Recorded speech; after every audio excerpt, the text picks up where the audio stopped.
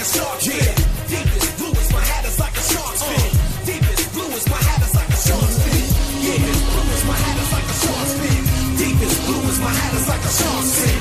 Deep as blue as my hat is like. It is Friday, August 5th here in Draft Shark Studios in Rochester, New York. Welcome to the podcast. I'm your host, Matt Schauf. With me, as always, is Jared Smola. And joining us now to continue our Team Insider series is the deputy editor for Horseshoe Huddle, the Colts blog on SI.com's Fan Nation. He is co-host of the Locked On Colts podcast. He is at Jake Arthur NFL on Twitter. Jake Arthur, thanks very much for joining us today. Yeah, for sure. Thanks for having me, guys. Happy to be with you. Yeah, we're looking forward to getting some insight on this Indianapolis team. And of course, the biggest change for the Colts from last year is another quarterback switch. So far, what are the biggest differences between the Matt Ryan Colts and the Carson Wentz Colts? Yeah, so if you're looking at it this time of year, we really didn't see much Carson Wentz because he had that foot issue, I think, in the second practice. So missed pretty much all of training camp. But just kind of watching Carson throughout a full season and what we've seen from Matt Ryan so far, Ryan pretty much checks all the boxes for Frank Reich and what he wants in a quarterback. If you just gave him Carson or Andrew Luck's mobility or something, he would literally be the quarterback that Frank Reich would create in a lab. It seems like the leadership is off the charts. He's holding guys accountable. He doesn't have to be asked or babysat to do anything. He's kind of running the show during practice. The Colts' first two training camp practices actually ended 10 minutes early each because he had everything so up-tempo because he was controlling everything. But no, he's just his football acumen is really sharp.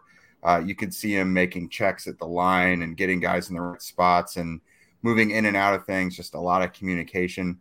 Whereas last year, I mean, not to dog on him, I think we've all had a phase this offseason where we've kind of done our Carson Wentz chapters. But there's just like a lot of times Carson wouldn't see things before the snap. It seemed like you could see an extra blitzer coming off of the line. You're like, surely he sees that, and they run right into it. Matt, I don't think will ever do that. He's pretty much, you're going to take Phillip Rivers' football IQ and study stuff, and you're going to put it in, I guess, a more physically capable body, because Matt Ryan is a little older. He doesn't really have that mobility anymore, but the arm strength is still there. It's perfectly fine. I think we're going to see this offense operating at its highest efficiency since Andrew Luck. Luck pretty much completely opened the playbook and allowed Frank to call whatever. And I think it's going to be really reminiscent of that with Matt Ryan under center. Covering Phillip Rivers had to be more fun than either Carson Wentz or Matt Ryan, though, right? Unfortunately, it was the COVID season. So, right. We didn't have open locker rooms and stuff like that. So I feel robbed on that one. I didn't get to experience I got to experience Phillip through Zoom. That was about it. Oh, man. Yeah, that doesn't seem anywhere near close. No. Jake, you mentioned the up-tempo in practice. Is that going to continue into the games? Because last year the Colts were dead last in offensive pace. They finished 22nd in offensive plays run. Do you expect those numbers to climb significantly with Ryan under center? Yeah, I do, because that's kind of his thing. He just wants everything to get going. It's mostly now he will get the ball out of his hands quicker. He'll go through his reads quicker and just, he'll account for pressure and things like that and just get the ball out of his hands. But it's really the space in between snaps that he's hurrying guys up and making all that happen. So I think he's probably most comfortable in an up-tempo scheme like that. And the Colts, they kind of offer an interesting package of pass catchers and runners. So I think that's what he's going to lean on with how much he's going to spread the ball around. And they're going to be really reliant on yards after catch too. So like Jonathan Taylor and Nyheim Hines, you'll see a lot of that going on.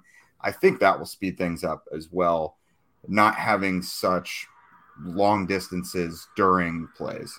So you mentioned Nyheim Hines, lots of buzz on him really all offseason. Started with Frank Reich, I think, at the owners' meeting, sort of talking him up, and it's continued in training camp with the coaches and the media talking Hines up. How much bigger of a role do you expect him to play this season? And then, where are his touches going to come from? Is he going to steal from Jonathan Taylor's work? Is he going to, take some of what T.Y. Hilton and Zach Pascal are leaving behind? How do you see Hines' role playing out this year? Yeah, so they love what they have in Hines, and I think they now have the perfect quarterback to get him the ball. We've seen when Hines is paired with a quarterback like this, he will get the ball. He had 63 catches in each of his seasons with Andrew Luck and Phillip Rivers. It's two guys that like to get running backs involved. But with Jacoby Brissett and Carson Wentz, numbers dipped pretty drastically. So the expectation is that he's going to go back up to these high numbers. He was involved really heavily in the passing game last year, just didn't really get the targets. He lined up at receiver either in the slot or outside in a career high 120 snaps last year. And that was up from he's done 70 and 80 a couple other times. So it's a pretty significant jump. They want to get him and Jonathan on the field at the same time, whether it's trying to trick the defense or just literally because it's two of their best playmakers. Those guys really aren't going to harm each other's usage. I know it's easy from a fantasy perspective to see it that way, but that's really not how they plan on doing it. I mean, Nyheim had his best season in 2020 when he had to split things early with Marlon Mack and then Jonathan Taylor and Jordan Wilkins throughout the year, and it was his best season. I kind of see it being really reminiscent of that. It was over 850 yards from scrimmage and 7 touchdowns, I think. So I think it's going to look a lot like that. But Nyheim as a player is terrific. They want to get him the ball. They've had to try to find ways to do it in years where the quarterback isn't as sharp, but they really like what Matt Ryan is going to be able to do for him. Yeah, it's a great point on the different spots that they can line up Nyheim Hines, and especially on where they lined him up last year. Because like you said, when we're looking at it just from a numbers standpoint, you think there's only so many going to the running back. So if it's not going to Hines, it's going to go to Taylor. And if it does go to Hines, it's taking from Taylor. But Nyheim Hines has the skill set that can allow him to contribute to what's normally wide receiver type stuff for other teams, right? Yeah. Exactly. I don't want to really compare him to Deebo Samuel or Cordero Patterson or something, but those guys have their own position almost. So it really doesn't affect that starting running back as much. Nyheim is just, I don't know. He's his own position really. They like to have both those guys out there. If they have to put both of them in the backfield and shotgun or put Nyheim in the slot or outside, they'll get him on the field plenty. So you mentioned the interesting wide receiver core. Obviously, Michael Pittman's the leader after breaking out last year, really. Mm-hmm. Do you expect Paris Campbell or Alec Pierce to come out in week 1 as the number 2 wide receiver? Yeah, so right now through camp, we're 6 practices through, and the top 3 receivers have been pretty set in stone. It's been Pittman 1, Alec Pierce has been the other outside receiver with Paris in the slot. And depending on what they're doing, otherwise, when it's 2 receiver sets, I think Paris is probably going to get more run there.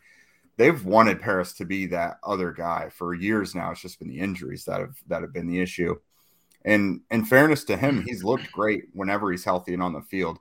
He just keeps having these fluky things. So, yeah, when week 1 starts, I expect Paris to be that second receiver. Alec Pierce will eventually come along. He looks fine so far, and he's kind of getting thrown into the fire against Stephon Gilmore.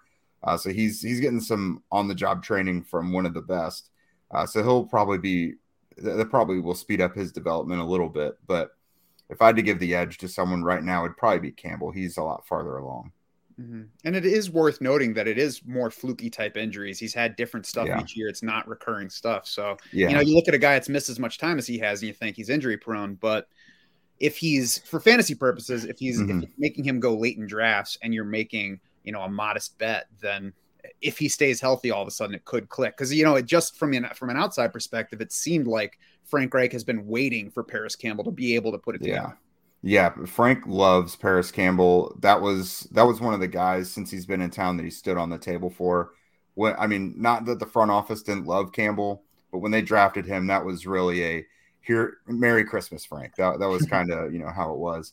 But no, Paris wasn't hurt in college. He's not a guy. He doesn't pull hamstrings and groins. He doesn't have all those soft tissue things. He had a core muscle injury that required a procedure as a rookie. He broke a foot, a hand. Harrison Smith drilled him in the knee in 2020 in week 2 and messed his knee up. It's all legitimate injuries. They're just all happening to one guy, and he's had terrible luck with it. But it's all stuff you can't really avoid. It's hard to trust from a fantasy perspective, but really good late round sleeper. He's someone I've been trying to target there in the teens if I can. And he's looked good in camp so far, right? Like it doesn't seem like any of these injuries have sapped his explosion or speed. Nope. He's a really crisp route runner. He's a sudden guy, and he's one of the fastest players on the field, no matter who else is out there. So it looks like they still very much want to use him downfield. So I'm impressed that all these injuries don't seem to have taken a toll on his athleticism, but from what I can tell, they haven't. Awesome. How about at tight end? Is Mo Alley-Cox kind of locked in as the top guy there? Do you think Jelani Woods, Kylen Granson will have an impact this season? I saw you were hyping up Drew Ogletree lately. How do you see that position playing out? Their tight ends have gotten really interesting. Mo Alley-Cox he's certified the top guy right now. He's had the most consistent role throughout camp. Matt Ryan really seems to like him and kind of rely on him on a security basis. You know, if he gets flushed out of the pocket and is looking for someone to get him a few yards on the boundary, it's usually Mo. So he's kind of set in that top role. But outside of that, it's anyone's guess as to who's going to be the tight end 2, 3, or 4. We're pretty confident they're going to keep 4. But what that looks like is just, I don't know. Drew Ogletree has looked the best outside of Mo. Kylen Granson is the second-year guy who you kind of thought would grandfather into that second role, but he hasn't been all that used all that much outside of really one day. And then Jelani Woods has looked better in one-on-ones than he has in team stuff. He may be someone who takes a little time to develop. Yeah. But, man, I don't know. If I was going at it from a fantasy perspective, the only one I'd be comfortable with was Mo. I think the other 3 guys are just going to be very role-based initially. But yeah, Drew Ogletree has really looked like the best of the rest of the 4. Do you think, with, I guess, some questions behind Mo Alley-Cox and with Jack Doyle out of the picture now, do you think we'll see more 3 wide receiver sets from the Colts this season? I think so.